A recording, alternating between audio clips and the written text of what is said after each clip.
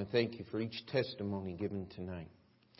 And Lord, we want to thank you that it was not just everyone saying the same thing, but each testimony differed because it's a real part of different lives. And we thank you for being concerned with us as individuals, as a church.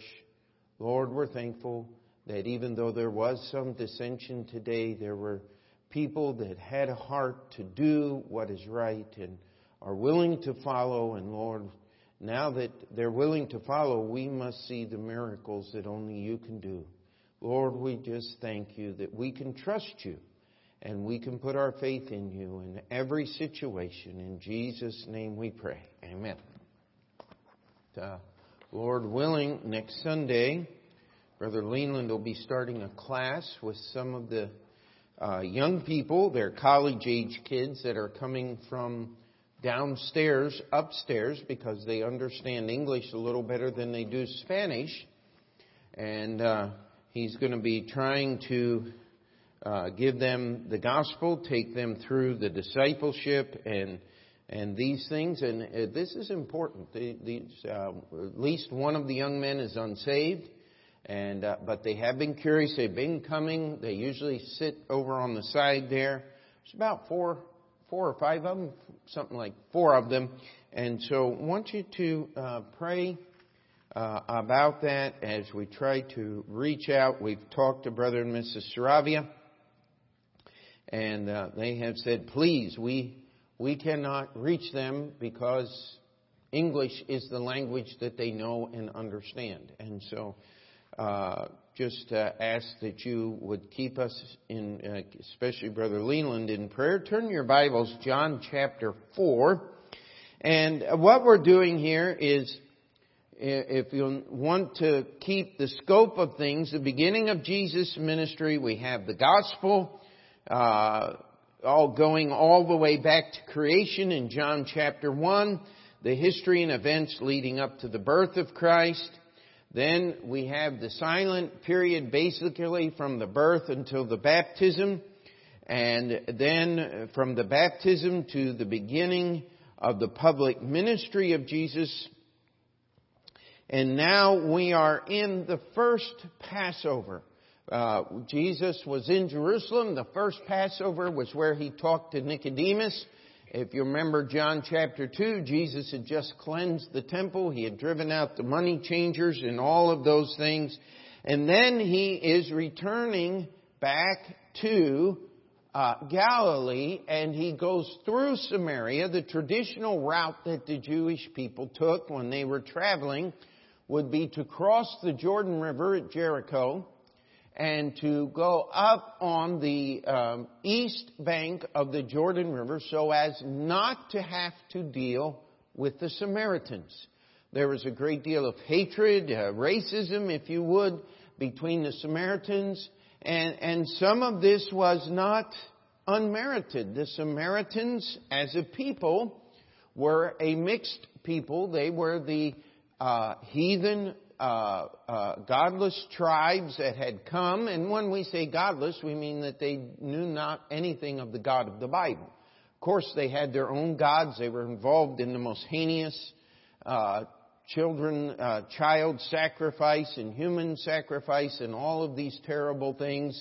And they mixed with the remnant of the Jews that were left in the land, and they mixed their religion as well. These were the same people that came back to Zerubbabel and said, we want to build the temple with you. And Zerubbabel says, you have no right, you have no memorial, you have no place, because you have left the God of the Bible. And that began a hatred and an animosity that grew and grew until the time of Jesus here. We had Jewish men praying in public saying, I thank you, God, that I am not a woman, a dog, or a Samaritan. And that was the culture in which Jesus stopped at the woman on the well and spent 2 days there with the Samaritans, giving them an opportunity to believe on the Jewish Messiah. Jesus did not compromise. He did not say, well, listen, we're just not going to use the J word disciples here because we don't want to offend the Samaritans. I've had people tell me, well, when you're witnessing to Jewish people, don't use the Jesus word. It's really offensive. Oh, well, wait a minute. If you don't use the Jesus word, you don't get saved.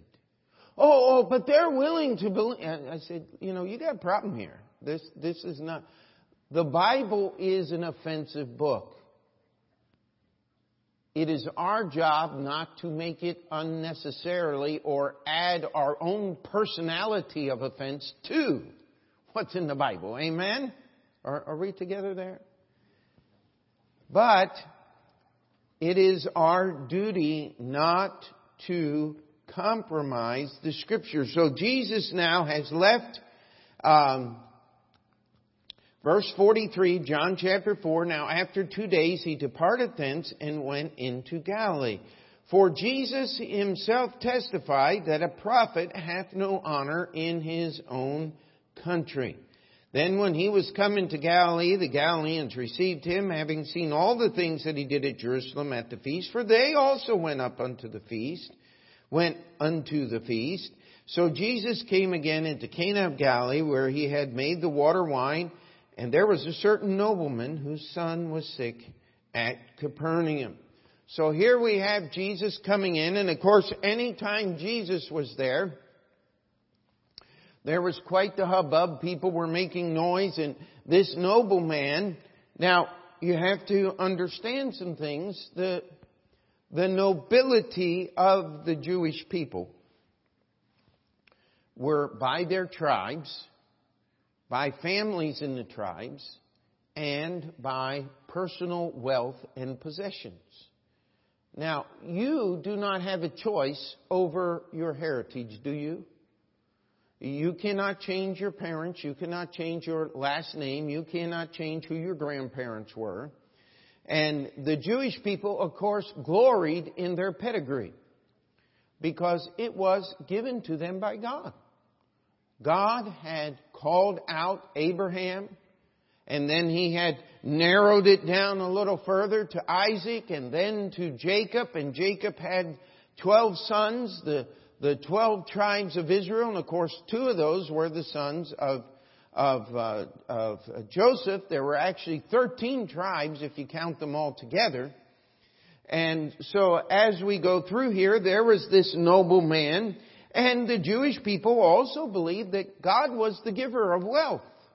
And that if you were wealthy, it was because God had blessed you. So this man thought quite a bit of himself. That was what his culture and his upbringing had told him. I'm a Jewish person. I'm a leader of the Jewish people. I'm responsible for them. God gave me my pedigree. He gave me my wealth. I am important. And my son is sick, therefore Jesus should pay attention to me. How many of you see the reasoning in that? It's just A plus B. It's straightforward. Now, is that the way we should approach God? Absolutely not. But Jesus had some teaching to do now, didn't he? He had to unteach the prejudice and the self-righteousness that the Jewish people had developed. And Jesus is going to start that. So we come here in verse 48. Look at Jesus' answer. Then said Jesus unto him, Except ye see signs and wonders, ye will not believe. What kind of answer is that? He comes, he finds Jesus, he says, I want you to heal my son. My son is dying. And Jesus says, except ye see signs and wonders, you won't believe. Unless I prove to you who I am, you will not believe who I am. Now, was that statement true? Absolutely. Over and over again, we find this in the gospel account. And the nobleman saith unto him, Sir, come down, ere my child die. Jesus saith unto him, Go thy way, thy son liveth. The man believed the word that Jesus had spoken unto him, and he went his way. Now, doesn't that sound straightforward? But let's complicate it. How many of you know how this story ends? Ends with a little funny twist to it, doesn't it? So, and as he was going down, his servants met him and told him, Thy son, saying, Thy son liveth. Then inquired he of them the hour when he began to amend. And they said unto him, Yesterday at the 7th hour the fever left him. So the father knew that it was the same hour in the which Jesus said unto him, Thy son liveth, and himself believed, and his whole house. This is again the second miracle that Jesus did when he was come out of Judea into Galilee. The first miracle was the water into wine, John chapter 2. Now was the healing of the nobleman's son. But do you get what happened here? Jesus is into exposing the source and the depth of your faith. Now, unfortunately, that wasn't very flattering for the nobleman here, now was it? Because as Jesus said, Go thy way, thy son liveth, he listened, he believed. He turned around, he went home. But when the servants came and said, Your son lives, when did it happen? Now I believe. You see, we have to understand something about the word believe. And Jesus is using these living illustrations to teach. There's a lot of people that are willing to believe Jesus to make their life better, willing to believe good things about Jesus. But you got to go all the way. You've got to stop just trusting Jesus to get what you need from life and learn to trust Jesus for who He is. What was the preface to this story? A prophet is not believed in his own country. We read that verse just a few minutes ago. And Jesus is going to illustrate that truth over and over again. Turn with me to Matthew. Why don't we go to Luke chapter 4? The references are here in your outline, so if you like to look these things up. In fact, I had actually thought about trying to print a harmonized copy of the New Testament, put all the verses in order in 4 different columns, and then I realized that if you really want one of those, there are several good ones out there that have already been printed, and so why reinvent the wheel? See Andrew or Hannah, and they will order you a copy of a harmony. And if you want the one that I'm using, I do believe that you can get it in a PDF off of the Gutenberg or through Archive Books or something like that, as they've taken many of these old books and just PDF them, and they're free, and you can get some of those. But as we continue the story, Jesus comes up through Cana into Capernaum, and we're now in Luke chapter 4 and verse 14.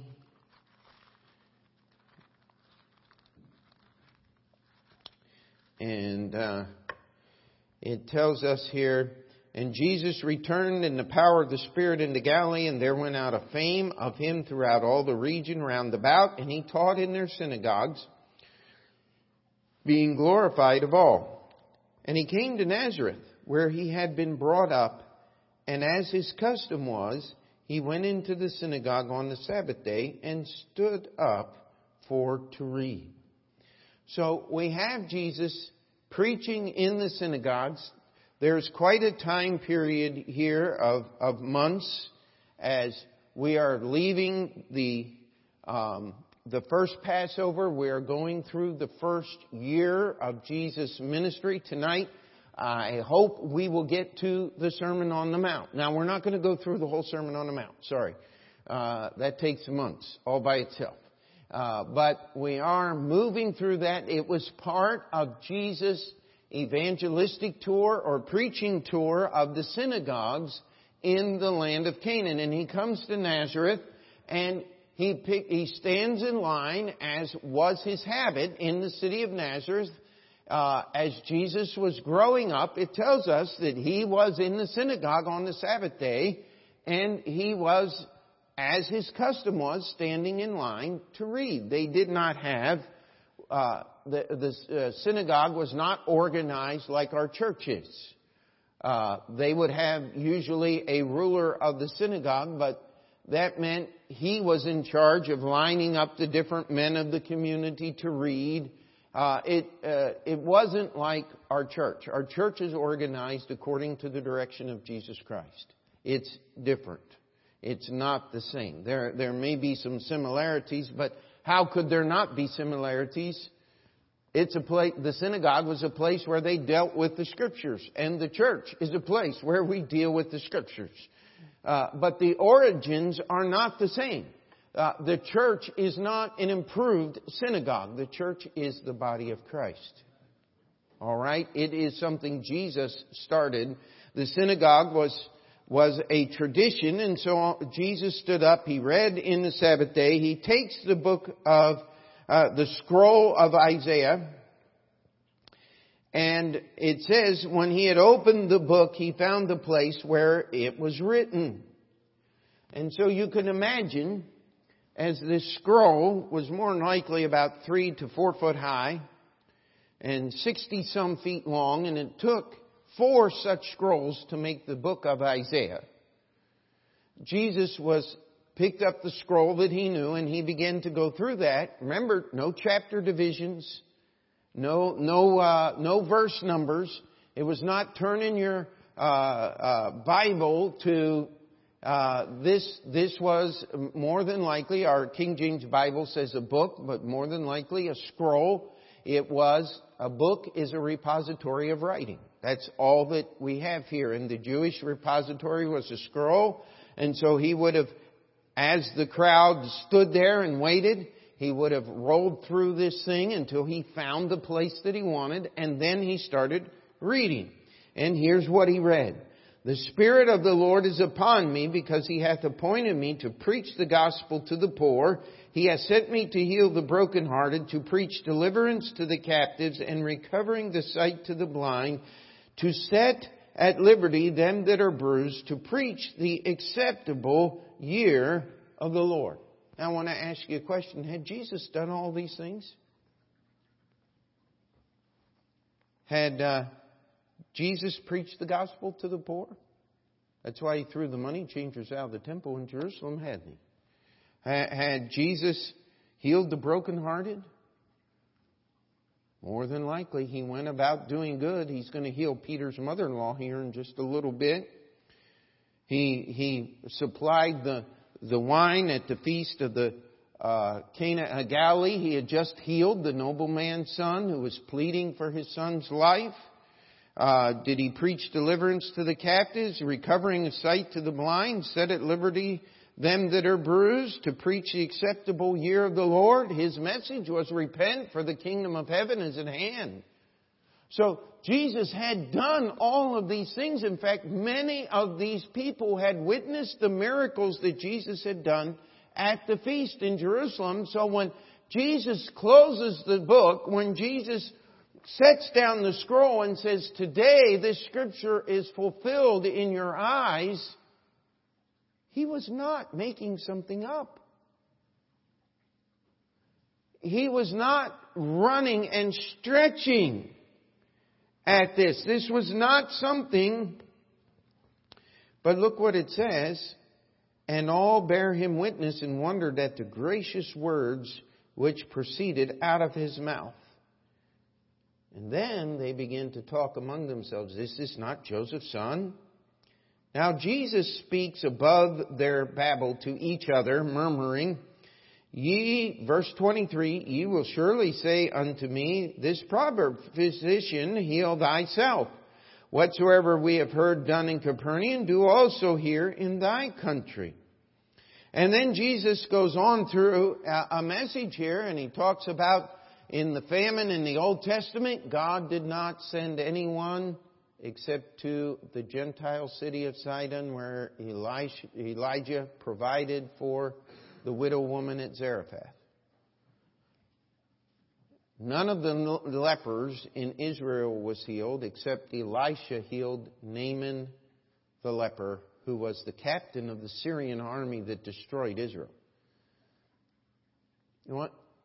I have in your outline here, this was not a pro-them sermon. This was not a pro-Nazareth sermon. This was kind of like anti-Nazareth sermon. And he is saying God didn't do any miracles in Nazareth during that time. He did them in Sidon of the Gentiles, and where Elisha would have healed Naaman wasn't probably all that awful far from Nazareth, only over east toward the Jordan River. In fact, Naaman was so offended at the Jordan River at that point, he said, "This isn't even a nice water. This isn't a great river. Why do I need to take a bath here?" Well, because God said so.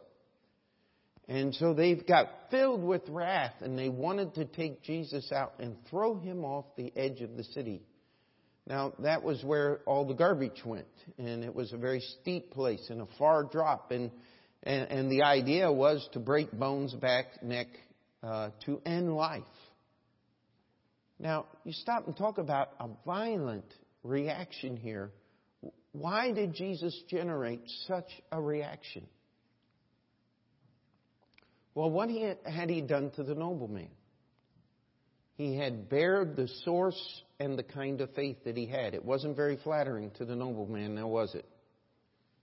Well, we are going from flattery and unflattering to shameful, are we not? We are going from a tradition that was based in nothing more than tradition. And when your quote-unquote faith is laid bare,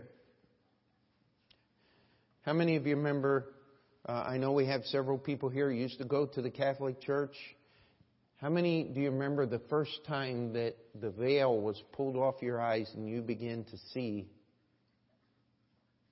that all my life I believed these people were doing God's work, and now I see that it's not true? Do you remember how shocking that was to you? How frustrating?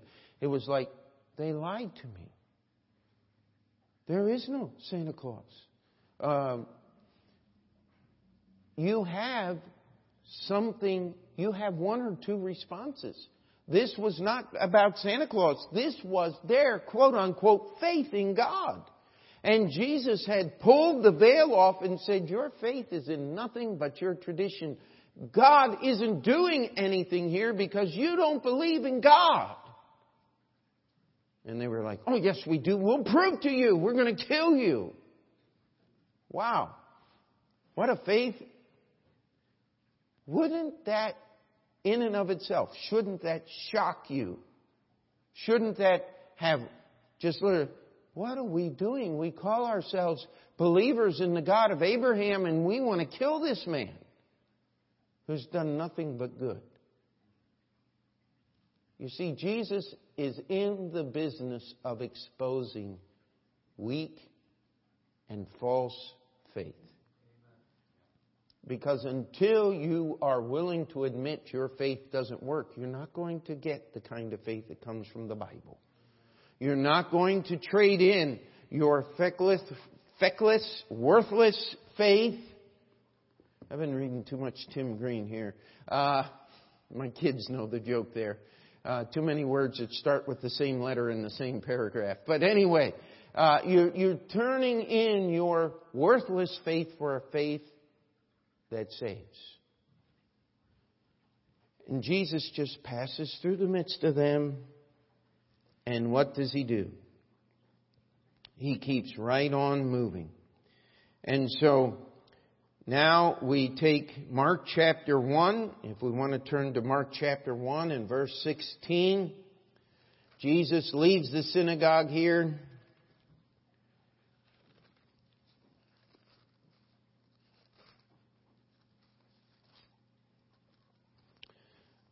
In verse 16, now as he walked by the Sea of Galilee, he saw Simon and Andrew, his brother, casting a net into the sea, for they were fishers. And Jesus said unto them, Come ye after me, and I will make you to become fishers of men. And straightway they forsook their nets and followed him. And when he had gone a little further thence, he saw James the son of Zebedee and John his brother, who were also in the ship mending their nets. And straightway he called them, and they left their father Zebedee in the ship with the hired servants, and went after him. And they went straightway into Capernaum, and straightway on the Sabbath day he entered into the synagogue and taught. And the Bible says, and they were astonished at his doctrine, for he taught them as one that had authority, not as the scribes. I just love this. Jesus taught them. He was not quoting everyone else. I mean, oftentimes I'll pick up, someone will say, oh, this is a really good commentary. You'll love this. And so I'll pick it up and it goes, Dr. Lightfoot said this. And Dr. So-and-so said this. And the other good doctor said this. And Spurgeon said this. And it goes down through and it quotes all of these people and all of their ideas. Well, you know what? That's great. I don't mind reading commentary like that. I'm getting information. But I'll tell you, it is so refreshing when you just pick something up and it says, thus saith the Lord. This is what the Bible says. Stop trying to take other people's opinion and other people's ideas. It used to be a thing that I actually knew of a few preachers who did this. They would take the Sword of the Lord or one of these other sermon digests, and they'd just literally copy a sermon out of the newspaper, off the internet, out of somebody else's sermon book, and preach it as their own. Now, I don't know how that. I don't know how you could look yourself in the mirror after you finish the message doing that. You're supposed to labor in the Word. Amen? And Jesus was teaching them as one that had authority. He was not quoting everyone else. He didn't need to quote anyone. It was His words. Amen? Guess who was there? In the synagogue. Worshiping. Unknown to everyone except the Lord Jesus Christ. A demon-possessed man. I'll tell you what, I think we've had a few over the years. If we hadn't, what would you say? They were missing a wonderful opportunity. The devil wants to be in church. But if you want to keep the devil out of church, you got to keep Jesus the center of everything you do.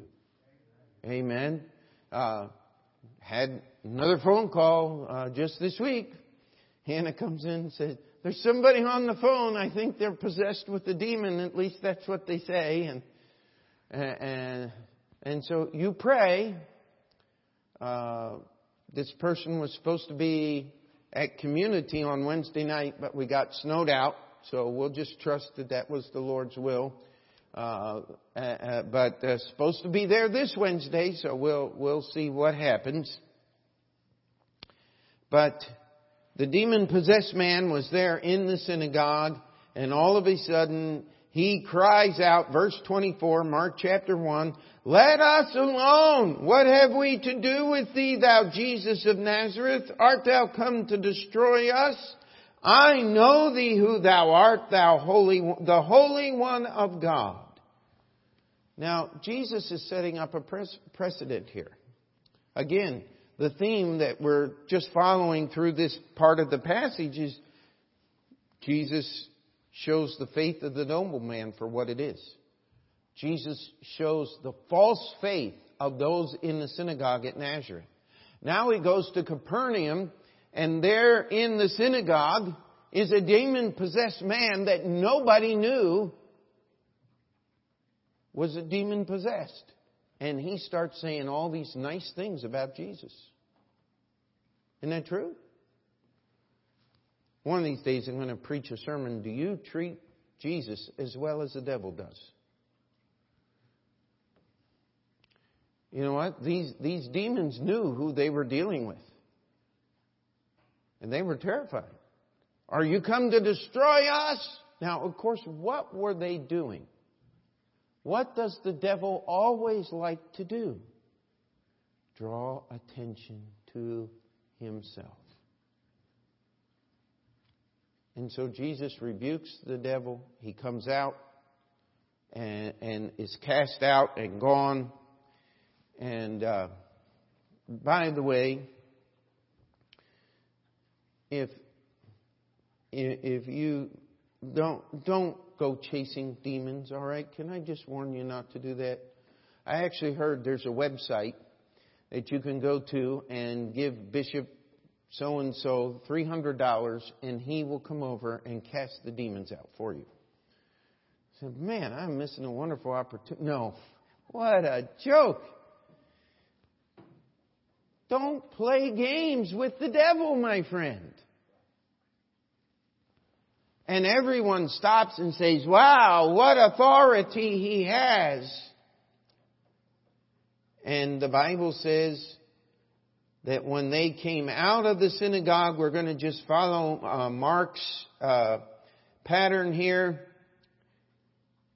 He goes into Simon Peter's house. It's still the Sabbath day.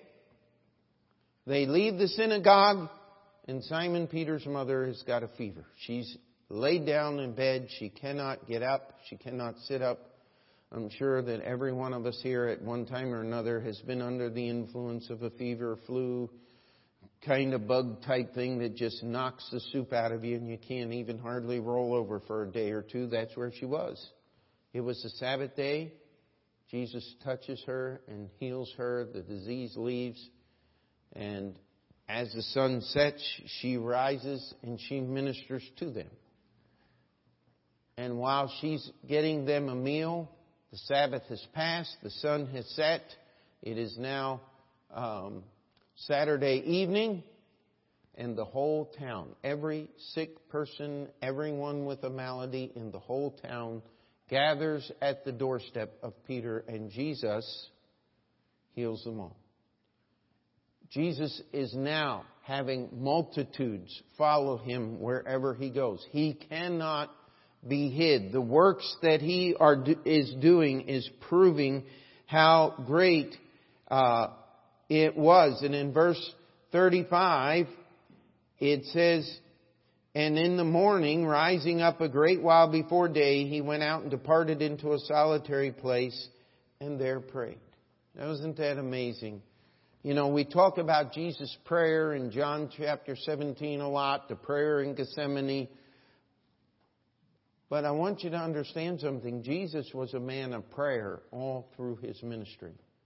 Now, who was Jesus praying to? God the Father. Who is Jesus? God the Son. So why was he praying? Could I challenge you?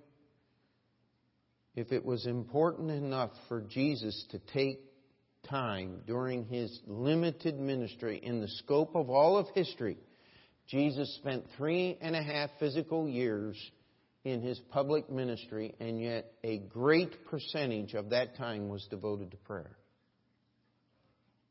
What's Jesus doing? He's revealing faith. If we fail, could I challenge you, if you fail in serving Christ in some area of your life, it is first a prayer failure.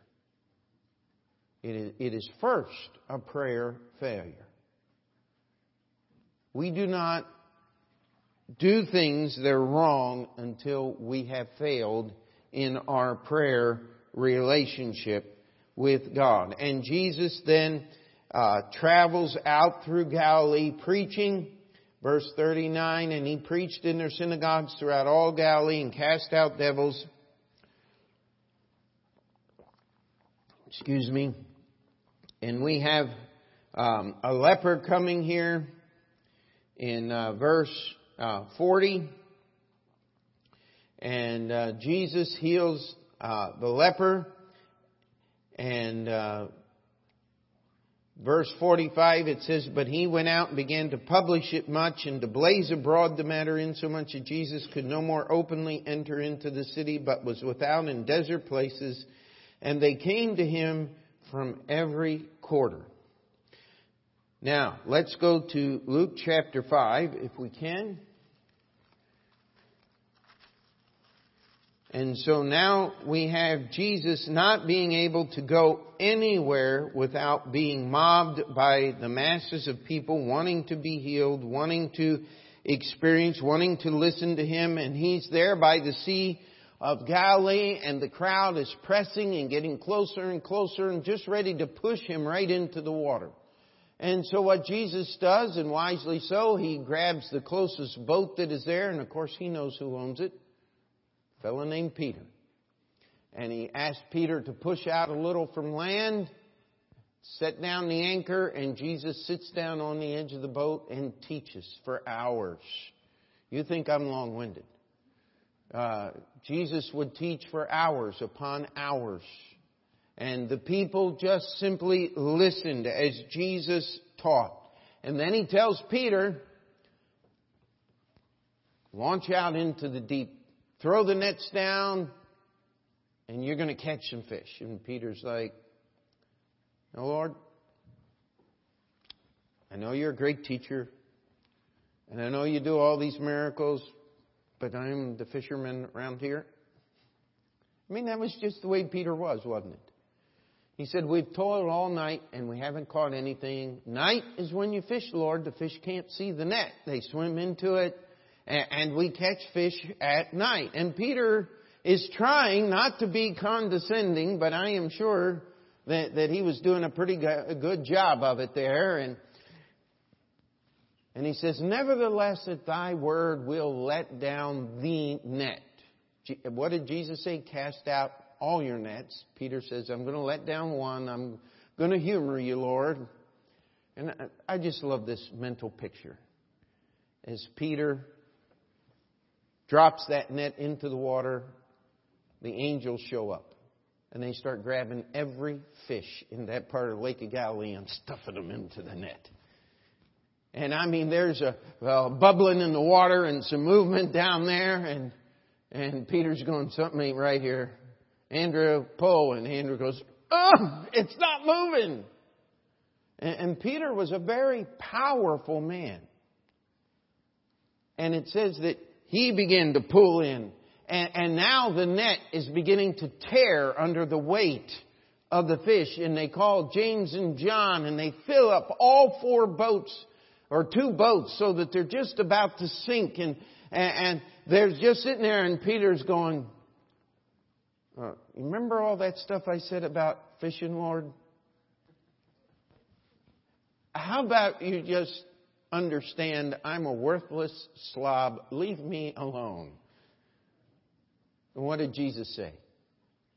He's revealing faith.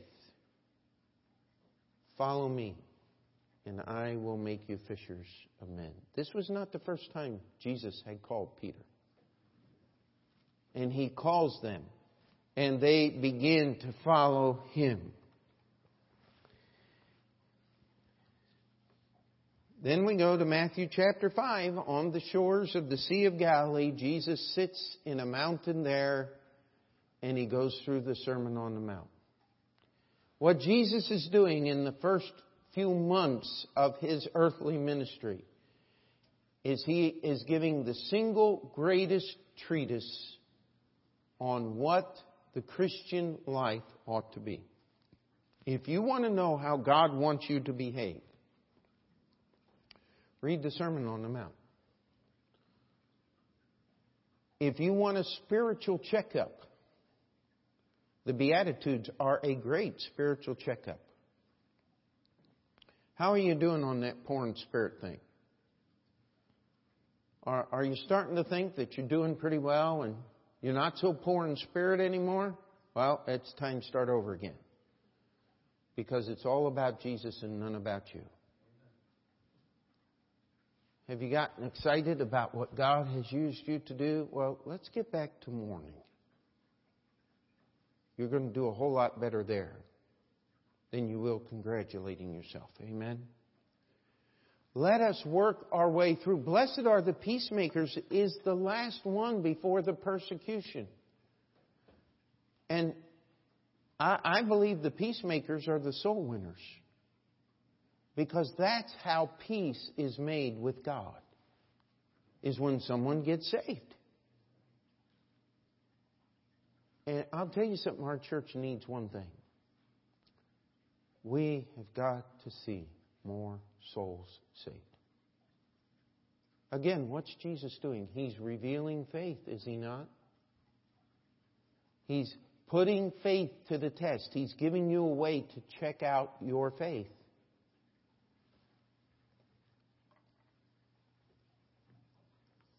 Nobleman, the rebellious synagogue at Nazareth. Jesus calls the first 4 of His disciples. They left their father, they left their family, they left their nets, they followed Jesus. But we get back here to Luke chapter 5, after Jesus has made a pass throughout the land of Galilee, preaching in the synagogues.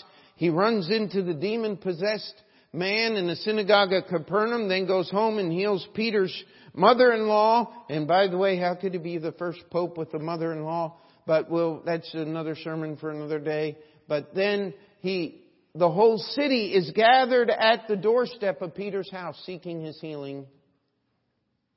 And it's a few days later that Peter's telling Jesus, you don't go fishing during the day, Lord, you go fishing at night. It doesn't work that way. Jesus had to get Peter's attention, didn't He? He was revealing the kind of faith, and Peter finally got it. He said, depart from me, for I'm a sinful man. Lord, there's nothing in me that you can use. God says, now I got you where I want you.